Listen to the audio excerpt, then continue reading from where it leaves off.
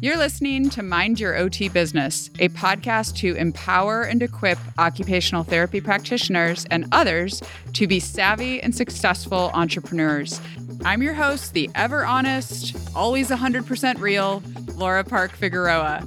I'm the founder and owner of Outdoor Kids OT, a leader in the nature-based therapy movement, as well as a business coach for therapist entrepreneurs exclusively in my Business Bedrocks group coaching program.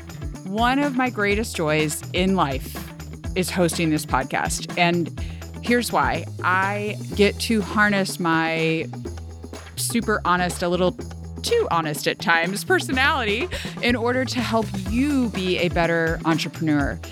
And you get insights from all the other successful OT entrepreneurs who are brave enough to come on this show and answer all my curious questions. So I do this so that you don't have to feel alone on this wild and crazy ride of entrepreneurship.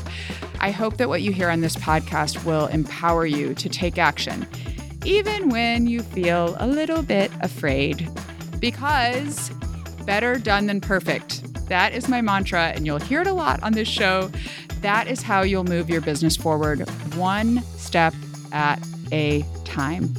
So, are you ready to take action? Let's jump in.